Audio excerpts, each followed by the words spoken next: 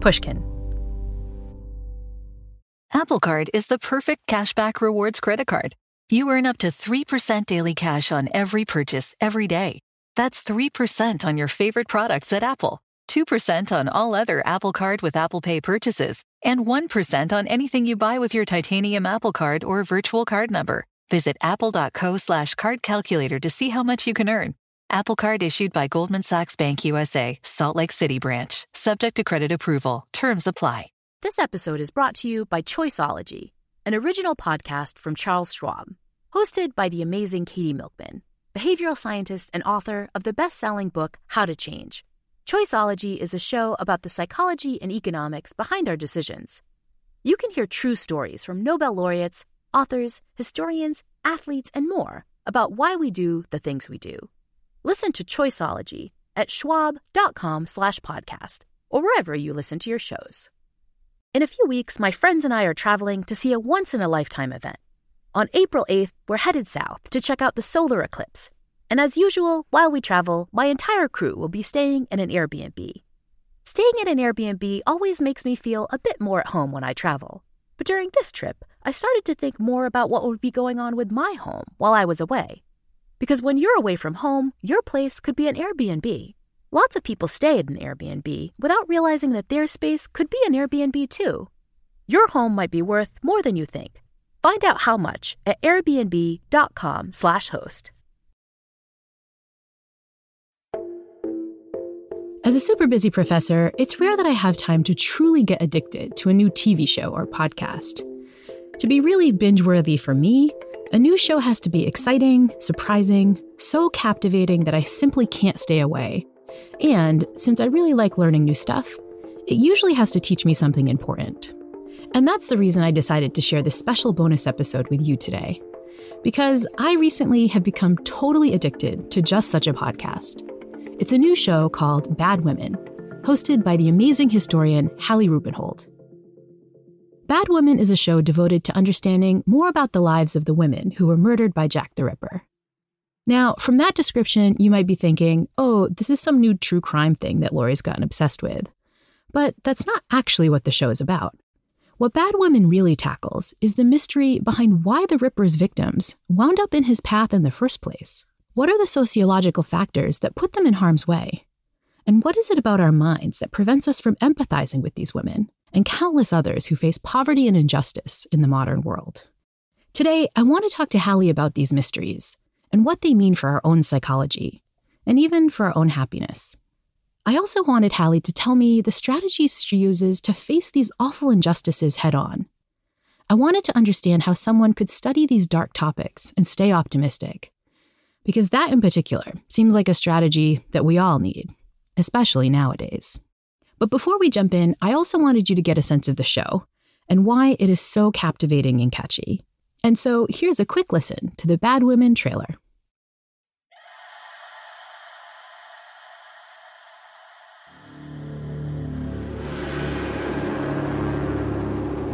It's a bad habit we have. We tell the tale of the murderer and not the murdered.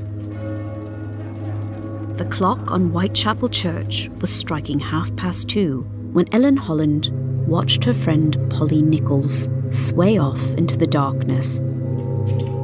Polly was drunk, penniless, and broken. She was inconsequential in the minds of most people she met, but she was about to cross paths with someone who would give her a grisly, unenviable place in history. In the autumn of 1888, Polly and 4 other women were brutally killed in a slum neighbourhood of London. Their unsolved murders were so violent, so cruel, that their killer earned a nickname that is still known the world over. I'm down on whores, and I shan't quit ripping them.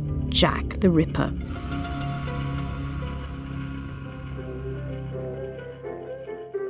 But in the greatest cold case in history, few of us have stopped to question the basic facts. One fact that you know about Jack the Ripper. That he never got caught. And who did he kill?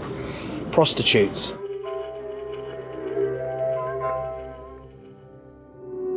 I'm Hallie Rubenhold. As a historian interested in the stories of women, I'd assumed the lives of the 5 victims had been thoroughly researched long ago. I was wrong.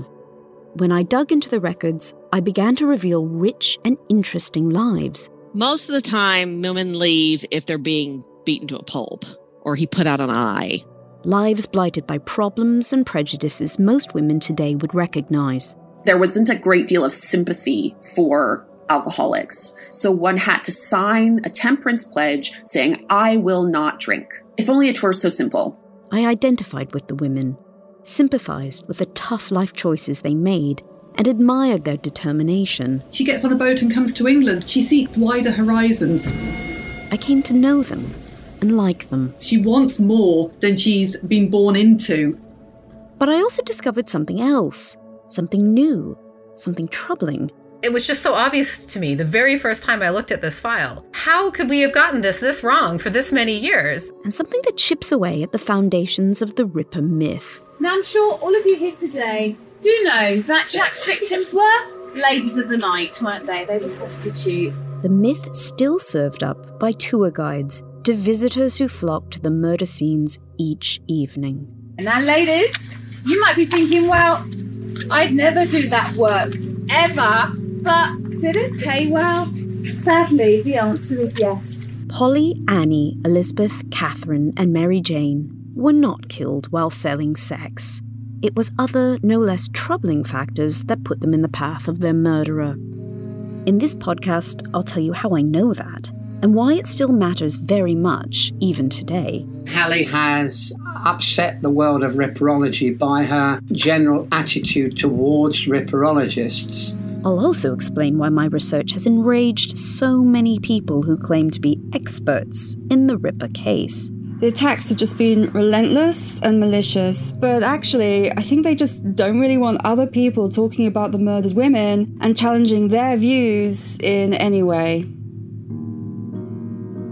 If you want to know how we got the Ripper story so wrong, what those mistakes tell us about ourselves, and why putting the record straight makes some people so very angry, join me, Hallie Rubenhold, for Bad Women, The Ripper Retold, starting October 5th, wherever you get your podcasts.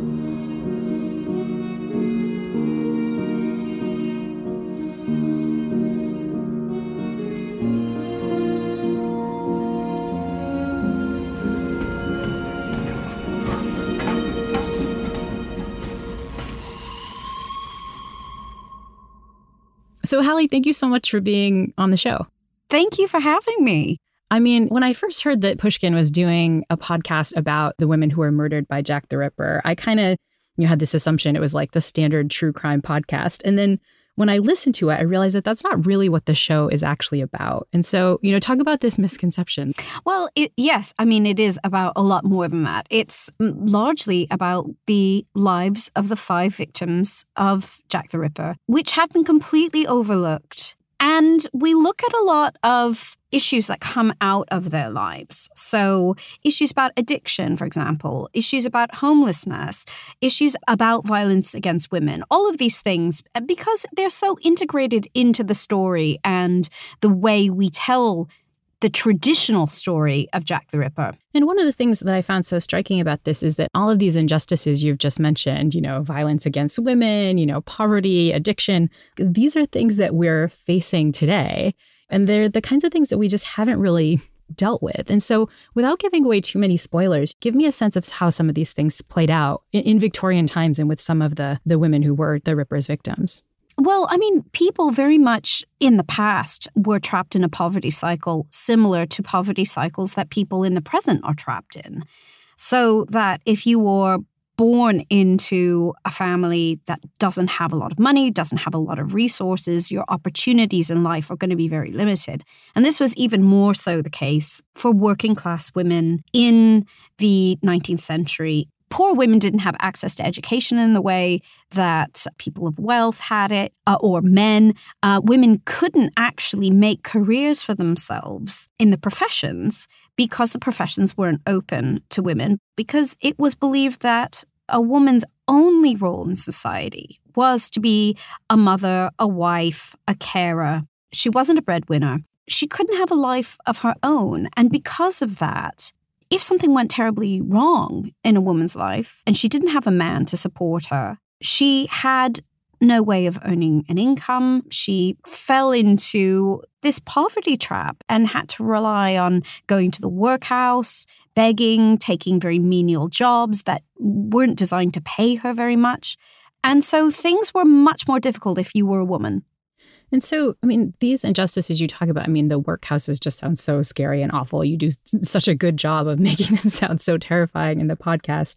But all of these injustices, the thing that I found most striking was the fact that all of these women faced this kind of final injustice, which is they died at the hands of some horrible serial killer, and everyone thinks it was like their fault. You know, oh, they were just prostitutes, or oh, they were addicts, and so on. So talk about this kind of final injustice, right? Yeah, in the Victorian era, the belief that somehow these women deserved what they got was part of a narrative which was designed to keep people in their place. So it was believed that bad women got what they deserved. So here were women who contravened the norm for what a woman was supposed to do in her life. These were women who had no families, or they'd left their families behind. They didn't have a proper roof over their heads. They didn't have a husband to look after them or a father, and often they were reliant upon drink. They were failures as women. And because they were failures as women, it was believed, well, this is what happens when you're not a good woman. You get killed in a terrible, terrible way. And so basically this narrative propped up a lot of belief systems in the Victorian era at that time. The problem is that we have never really questioned this. And I think in a lot of mythologizing about the past, we just don't question these sets of ideas that we are really bequeathed. You know, we just repeat them, we parrot them. And in parroting them, we kind of acquiesce in a lot of the morality and the belief systems that pre-existed, which are of no use to us anymore. And, you know, I would be lying if I said that we live in a society where it's not believed that bad women are the ones who get punished. Every time a woman goes out at night and is murdered, the first question that is asked is, well, why was she out? What was she wearing? What did she do to incur this? And that shouldn't be the question we're asking. The funny thing, or the interesting thing for me as a psychologist, is that the fact that we ask this question might be in part because of some of these biases of the mind, right? Like, it's true that this kind of fit with the Victorian narrative at the time of kind of keeping women in line, but this might also just be a deep and pretty awful part of our human nature. Like, it tends to fit with a couple of the psychological biases that we talk about in cognitive science. One of them, which is so interesting, is this bias known as the fundamental attribution error.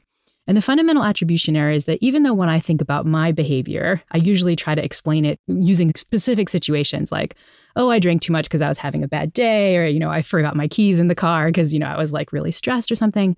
When we look at other people's behavior, we assume that their behavior is the result of their personality traits or their moral traits, not situations, right?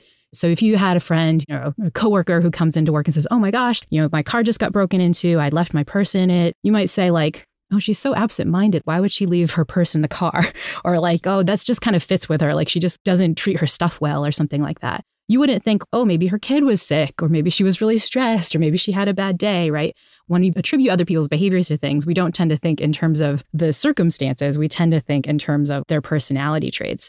And I see this writ large in the stories you talk about, right? I just listened to your episode with Polly, and it was kind of like, oh, well, Polly, you know, she's such a glutton and she liked to drink. And it wasn't like, no, Polly had these awful family issues. Like, Polly had this horrible marriage. And so talk about what it's been like to bring those circumstances to light, knowing that people's natural tendency might not be even to think about them.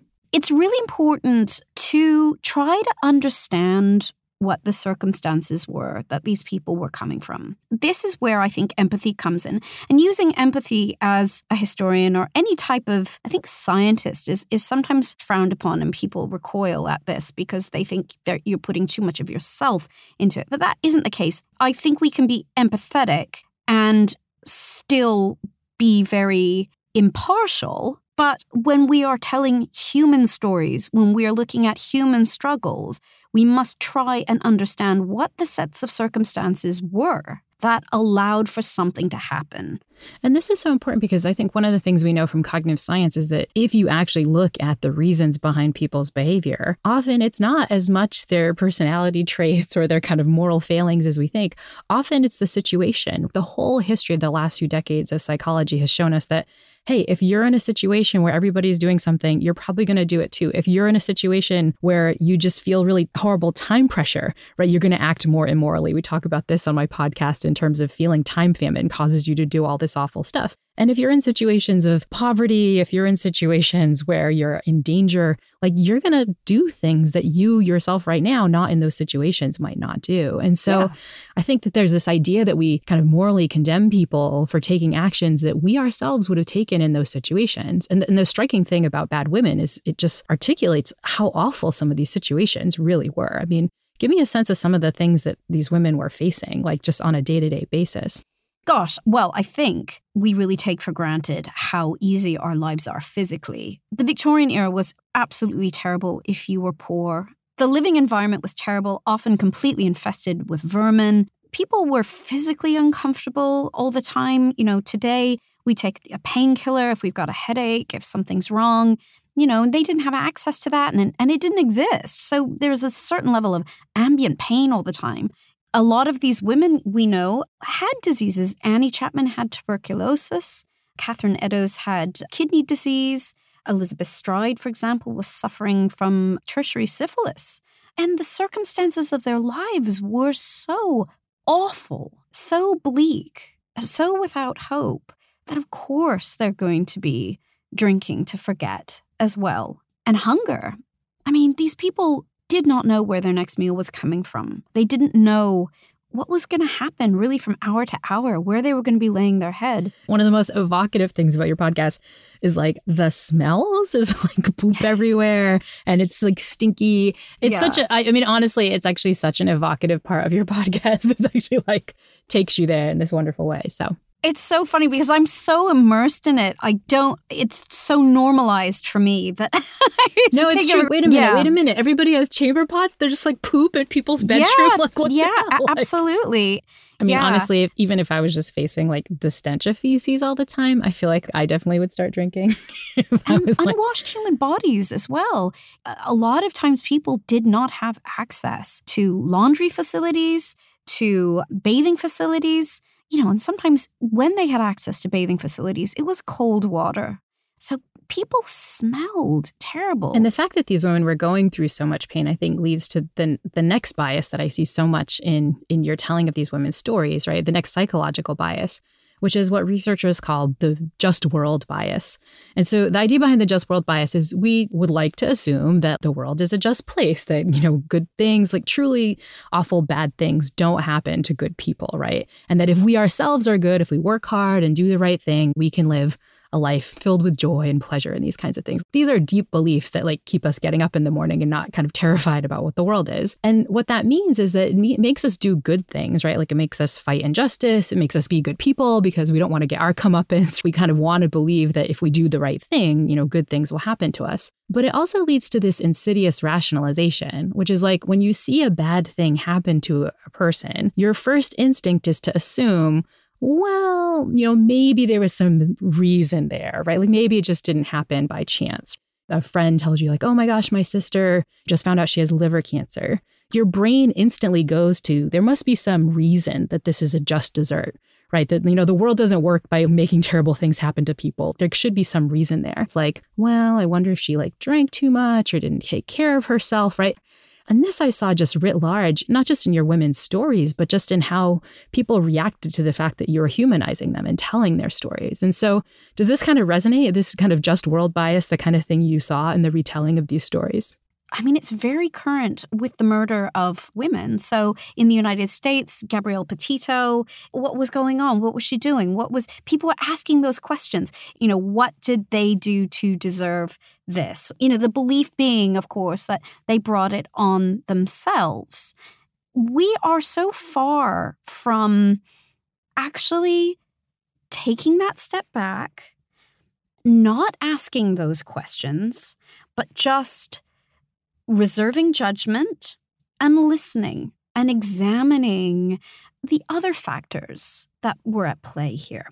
But what's triggered, it seems, is this kind of knee-jerk response about women being at fault for their own murders. So, for example, here I am coming in and saying that actually the story that you know about Jack the Ripper, it wasn't these women's faults, that this happened.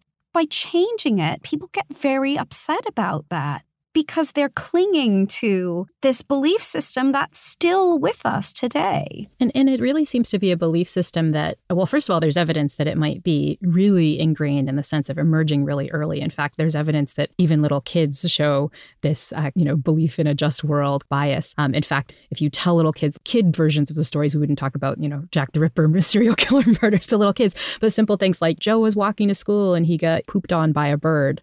The kids will start justifying, well, maybe Joe did something wrong or he's a bad person, right? He can't just be unlucky. There has to be some reason for this, right? And this emerges in 4-year-old kids. So it makes sense that it's still with us as an adult. But another thing we know about this bias is kind of exactly what you said. This is a knee-jerk response, right? This is some unconscious thing our brains do really fast. And one of the powers of this is that our brains start unconsciously looking for evidence that there might be some reason in there, that it's a just dessert. Like with the cancer example, you're like, I wonder if she drank. Like, you don't know anything about this sister. Like, you're just like making stuff up about her because you assume there has to be something there. And that means we go through just a ton of mental gymnastics to keep these distortions up. And I think, you've seen like these mental gymnastics at work, so talk about some of the challenges you've faced from people who are like, no, you're just getting these women's stories wrong. Some people, not all of the people, are incredibly nasty and incredibly vicious with what they say. I mean, there is this investment in this story. This is very personal to some people who feel they've invested their lives in researching Jack the Ripper. And here comes this person from the outside saying, well, actually, this evidence that you've always assumed was true isn't actually true. And it's not true because of this, this, and this. And so the only way, instead of actually taking that on board, the only way they can process what it is that I've written is to say that I've lied, that I've hid evidence, that I'm dishonest, that I'm a pathological liar. And that's the only way that they can actually carry on with their biases. That really surprised me. Yeah, human minds kind of suck, as we say a lot on our podcast. And this is, when things challenge our core beliefs, it's amazing how much effort we'll go through to kind of rationalize that. But I mean, I get this too occasionally, right? Like, I'm doing a podcast on happiness and I occasionally get critics who say, my voice sucks, or I'm dumb, or how dare I, mention this particular thing, right? Or how dare I not mention someone in like X circumstance when I know we have an episode coming up about X circumstance in like 3 weeks if they just waited. What does that kind of critique feel like to you? I know what it does to me. It just feels awful. How have you kind of processed it? I've tried to process it with empathy, actually, and actually reasoning myself through it, which is, look, people want to be angry. By being in public life at all, you're going to be a lightning rod for everybody's issues. And a lot of people who attack you, it's their issues. It actually almost has nothing to do with you. And I see that as a kind of way to navigate through some of this real nastiness. But at the same time, it's like being a little boat on a rocky sea. And you're just trying to find that even keel. That takes a lot of energy. Yeah, it can be really exhausting. And I think a particular feature of the kind of trolling that you've been getting is that my understanding is that most of it happens online, right? It's not like these people see you, in a shop and say, hey, Hallie, face to face, here are my critiques about your podcast. It's kind of this short character length, anonymous tweet on the internet, right? And this is something we also know scientifically is that the internet takes away our face-to-face interactions, like our natural empathic urges come up when we're talking to people face to face, right? And that's one of the reasons that people can be so mean online is that the normal empathic urges that would creep up, like I shouldn't say something so harmful to someone. It doesn't feel like you're saying it to a person because you're doing it on the internet. On the Happiness Lab podcast, we had my colleague Jamil Zaki who studies empathy directly. And he talks about how he worries that the internet in general is undermining our natural empathy. And I think that this is especially true in this space of kind of trolling and things. But one of the reasons I love your podcast so much, and one of the reasons it's been fun talking to you today is I can see your natural empathy kind of shining through, right? These are people who are saying really hateful things about you. And you're like, well, I'm trying to have empathy for them. This is the kind of thing that I think can be so powerful about a podcast like yours, right? Is it's kind of like naturally allowing us to sort of flex our empathy muscles. If we can empathize with some woman who died many, many years ago, who've been in circumstances who are very unlike ours, it's kind of a way to kind of boost our empathy for other people today.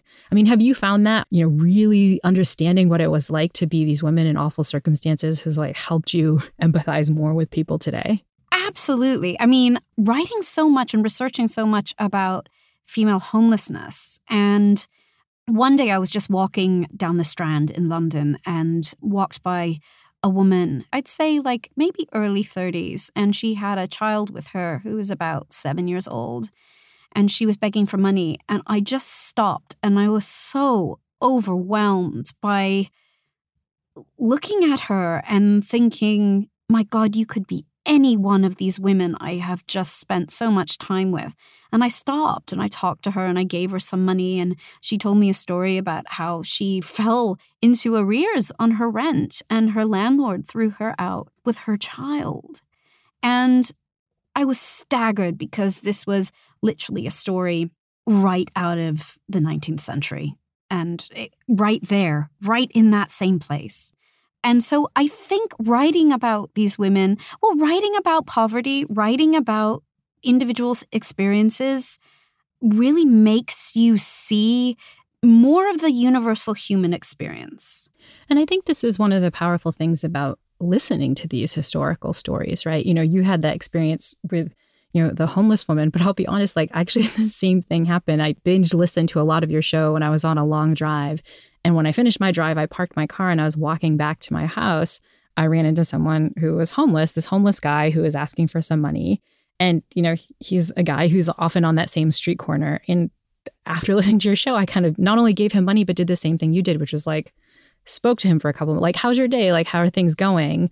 And I was compelled to do it because, now he wasn't just someone I was walking by, this was a human who could have been me, right? It's this idea that like, you tend to see this not as just, oh, this is an other, but really this is someone that I've connected with in this interesting way. And so have you had other people who've had this reaction to kind of listening to your podcast where, they're getting a sense of experiencing more empathy afterwards?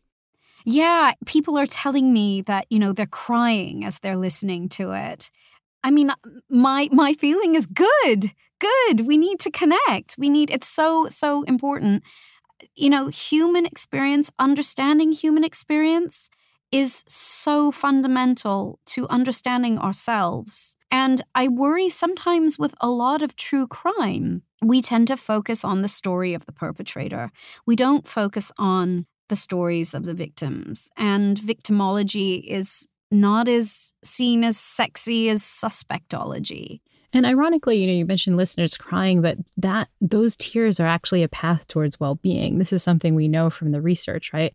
That connecting with other people, empathizing with other people, even if they have stories of pain, can sometimes make us feel more socially connected. They can ultimately lead to us helping other people, giving, the dollar to the homeless person. And then that can allow you to feel better, right? So ironically, kind of connecting to other people's pain is actually a path to happiness. The problem, though, is that it doesn't feel great in the moment. And I think that's what we're going to tackle when the Happiness Lab returns in a moment, which is when you compassionately embrace the suffering of other people, it kind of sucks. And so what are some strategies we can use to deal with the injustice of the world, to face it head on, but to protect our well-being when we do it? That's what we'll talk about when the Happiness Lab returns in a second. Apple Card is the perfect cashback rewards credit card. You earn up to 3% daily cash on every purchase every day. That's 3% on your favorite products at Apple, 2% on all other Apple Card with Apple Pay purchases, and 1% on anything you buy with your titanium Apple Card or virtual card number. Visit apple.co/card calculator to see how much you can earn. Apple Card issued by Goldman Sachs Bank USA, Salt Lake City branch. Subject to credit approval. Terms apply. When you're hiring for your small business, you want to find quality professionals that are right for the role. That's why you have to check out LinkedIn Jobs. LinkedIn Jobs has the tools to find the right professionals for your team faster and for free. LinkedIn isn't just a job board. LinkedIn helps you hire professionals you can't find anywhere else, even those who aren't actively searching for a new job but might be open to the perfect role. In a given month, over 70% of LinkedIn users don't visit other leading job sites. So if you're not looking on LinkedIn, you're looking in the wrong place. On LinkedIn, 86% of small businesses get a qualified candidate within 24 hours. Hire professionals like a professional on LinkedIn. LinkedIn knows that some small businesses are wearing so many hats and might not have the time or resources to hire. So they're constantly finding ways to make the process easier. They even just launched a new feature that helps you write job descriptions, making the process even easier and quicker. Post your job for free at linkedin.com/THL. That's linkedin.com/THL to post your job for free. Terms and conditions apply. In a few weeks, my friends and I are traveling to see a once-in-a-lifetime event. On April 8th, we're headed south to check out the solar eclipse. And as usual, while we travel, my entire crew will be staying in an Airbnb. Staying in an Airbnb always makes me feel a bit more at home when I travel. But during this trip, I started to think more about what would be going on with my home while I was away. Because when you're away from home, your place could be an Airbnb. So why not consider becoming a host yourself? Because if you have a home, but you're not always at home, you pretty much have an Airbnb. Hosting is a great way to earn some extra money. Plus, hosting is a lot easier than you might think. Your home might be worth more than you think. Find out how much at airbnb.com/host.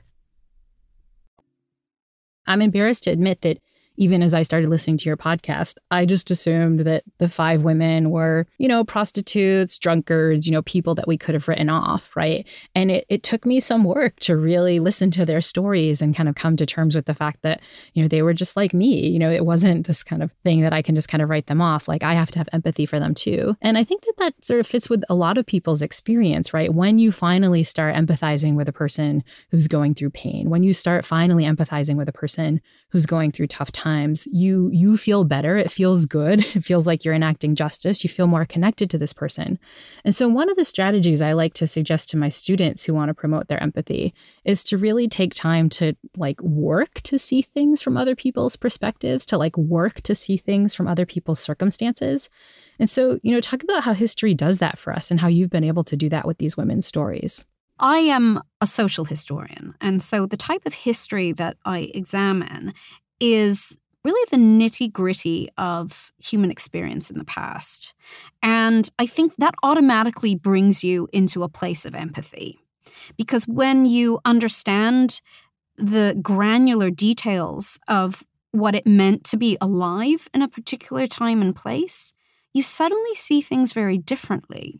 And I think that's one of the important things about history. Psychologically, we often think that empathy involves sort of perspective taking, right? Where I just kind of, sit from my modern environment with no, chamber pots or feces around. And I think, oh, what must it have been like, to be, a woman then? And often that perspective taking is kind of wrong, right? Because I haven't thought really through the circumstances. And that's why a lot of the science suggests that a better way to empathize is through perspective getting, right? You literally ask people, what are their stories, right? Which I can do in the modern day. I can interview someone who has a different circumstance than me and ask what that circumstance is like and hear it directly from them.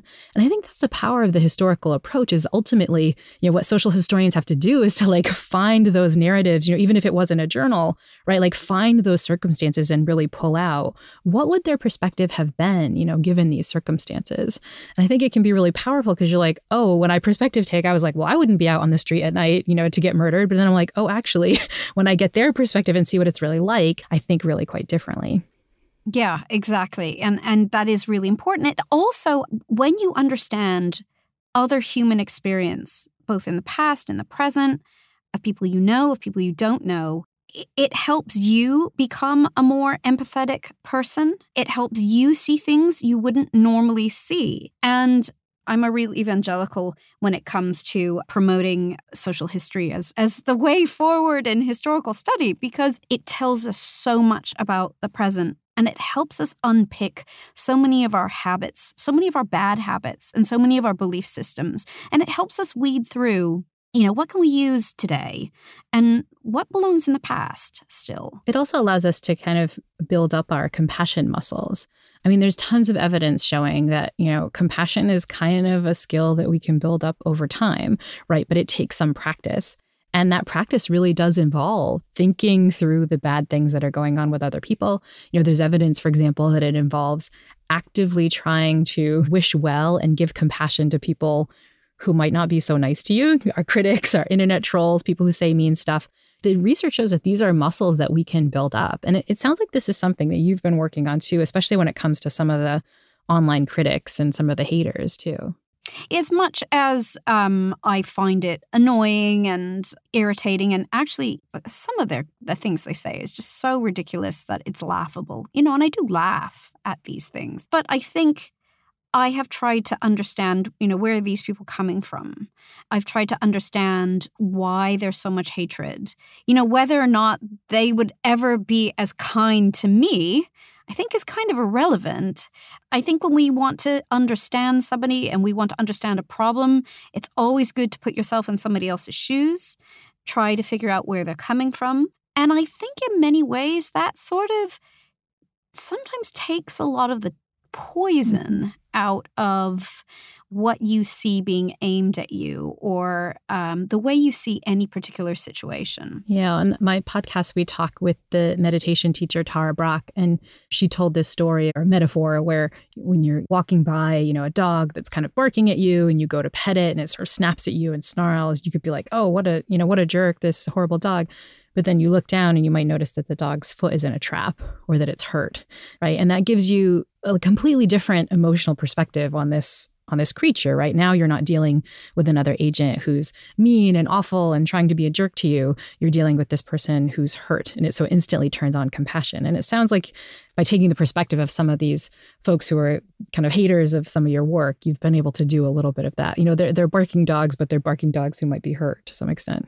Yeah, exactly. I mean, I think I would also point out that constantly taking that position can get really emotionally exhausting also, where you are always, what ends up happening, I sometimes feel, is that you end up doubting your own position because you're giving so much of yourself and so much of your empathy out to other people. And I think for me, and certainly maybe this is even a question for you, is how do you draw the line? Where are the boundaries? Yeah, well, one of the things, we learn in compassion research is that there can be this compassion fatigue. And so using strategies like literally almost like you go to the gym and do squats to like build up your leg muscles, like using strategies to literally build up your compassion muscles can be quite powerful. And one of the ones you see in the research is a technique called loving kindness meditation, which sounds really cheesy, but it's a meditation practice where you like literally sit and extend compassion to other people. The prompts are usually think about someone who's really close to you and say, may you be happy, may you be well, may you be safe, may you find joy, right? Which if you do it right, can kind of give you a sense of compassion. Sometimes people report feeling something warm in their heart or in their like heart space. But then what the practice is that over time, you kind of extend that compassion and that loving kindness to more and more difficult people, maybe like a stranger. And then ultimately, for me, like that guy who made the super mean comment on Twitter about the podcast, right? May you be happy, may you be safe, may you find joy, right? And what the process does is, first of all, it allows you that feeling of that emotion to extend to that person. But then it kind of gets you naturally to do the thing that I think we were just talking about, which is like, okay, what's their perspective? They're just a human who's trying to find joy, who's like getting through it the same way we all are, where they're kind of figuring it out as they go. And so it can be a powerful practice. But what the evidence suggests is that practices like that can reduce the thing you're talking about, which is sort of compassion fatigue or sort of burnout fatigue, especially in careers where you have to really be empathic. And so the studies have been done in people like palliative care workers and first responders. But I think social historians who are dealing with the deep injustice of the world could probably benefit from some loving kindness meditation too. Yeah, I think you're onto something there. And another strategy I think we talk about on the podcast a lot is just, finding ways to regulate your negative emotion, right? I mean, I think this is true for the online trolls, but I imagine as a social historian, it's more true for facing the injustice of the world head on. There's a reason we have this just world bias, because it sucks to realize that terrible, terrible, awful things can happen to people who don't deserve them, right? And that comes with a deep sadness. It comes with anger. It comes with frustration. And so we need ways to regulate those emotions. And the science shows that the way we do it is to actually sit with them. Tara Brach, who I mentioned, has this lovely practice that she calls RAIN, which is a meditation practice, RAIN. You recognize the emotions that you're experiencing, you allow them, you investigate what they feel like in your body, and then you kind of do something to nurture yourself. And there's lots of evidence that those kinds of practice where you kind of recognize, I'm feeling really frustrated by, the fact that the world is so unfair. I'm feeling really sad about what happened to these women back then and what happens to women today. You kind of allow those feelings. You say, I'm just going to sit with them and then let them play out in your body. And that's because the research shows that emotions are kind of like a wave. It's going to go up and you're going to feel more and more frustrated. But then you sit with it over time, it's just going to dissipate. It's going to do something. But then you do the end, which is something to nurture yourself, which is it's exhausting to deal with the injustice of the world. It's exhausting to deal with online haters. What can you do that's really nurturing to kind of take care of yourself? So sounds like practices like RAIN might also be, a good thing for social historians to invest in to kind of get through some of the yucky stuff out there. Yeah, I think that sounds really useful for anybody who is surrounded by really unpleasant stuff all the time. And I was even going to say, this day and age we're living in right now with COVID, and how the news cycle can be extremely overwhelming.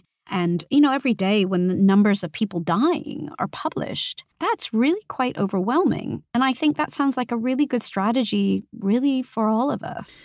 And so I think this is a nice way to end, and one of the reasons I was so happy to talk to you, our natural instinct, our brain's instinct is to pretend that bad things don't happen to good people, right? There just must be bad women, right? There's not bad things happening to good women. There's just bad women. It just simplifies things. And it's one of the reasons I've loved how much your podcast has kind of brought to light, hey, these are biases, we need to kind of deal with them and empathize with people who are going through some tough times, but also that the science of happiness maybe can give us some good strategies to deal with our emotions as we do that. Hallie, thank you so much for chatting with me today. This was awesome. Thank you, Lori. It's been really enlightening.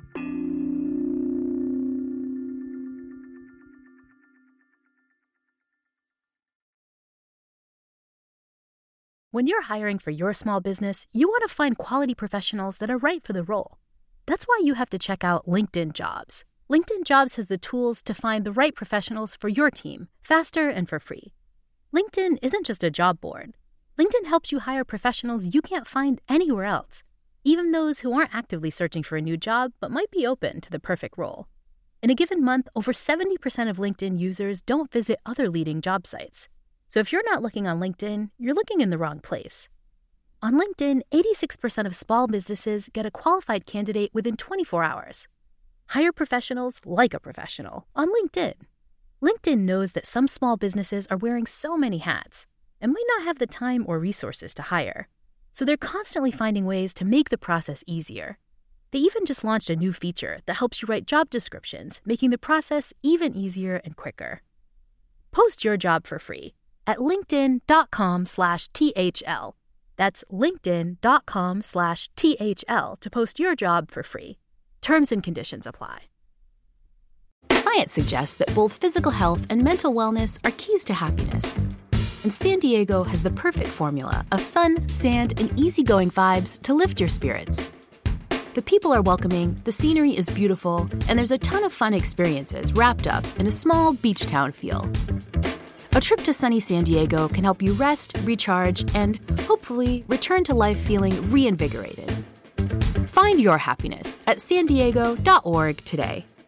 Funded in part with City of San Diego Tourism Marketing District Assessment Funds. This show is sponsored by BetterHelp. It's a simple truth. No matter who you are, mental health challenges can affect you, and how you manage them can make all the difference. That's why everyone should have access to mental health support that meets them where they are and helps them get through. BetterHelp provides online therapy on your schedule. It's flexible, simple to use, and more affordable than in-person therapy. Connect with a licensed therapist selected just for you. That's BetterHelp, HELP.com.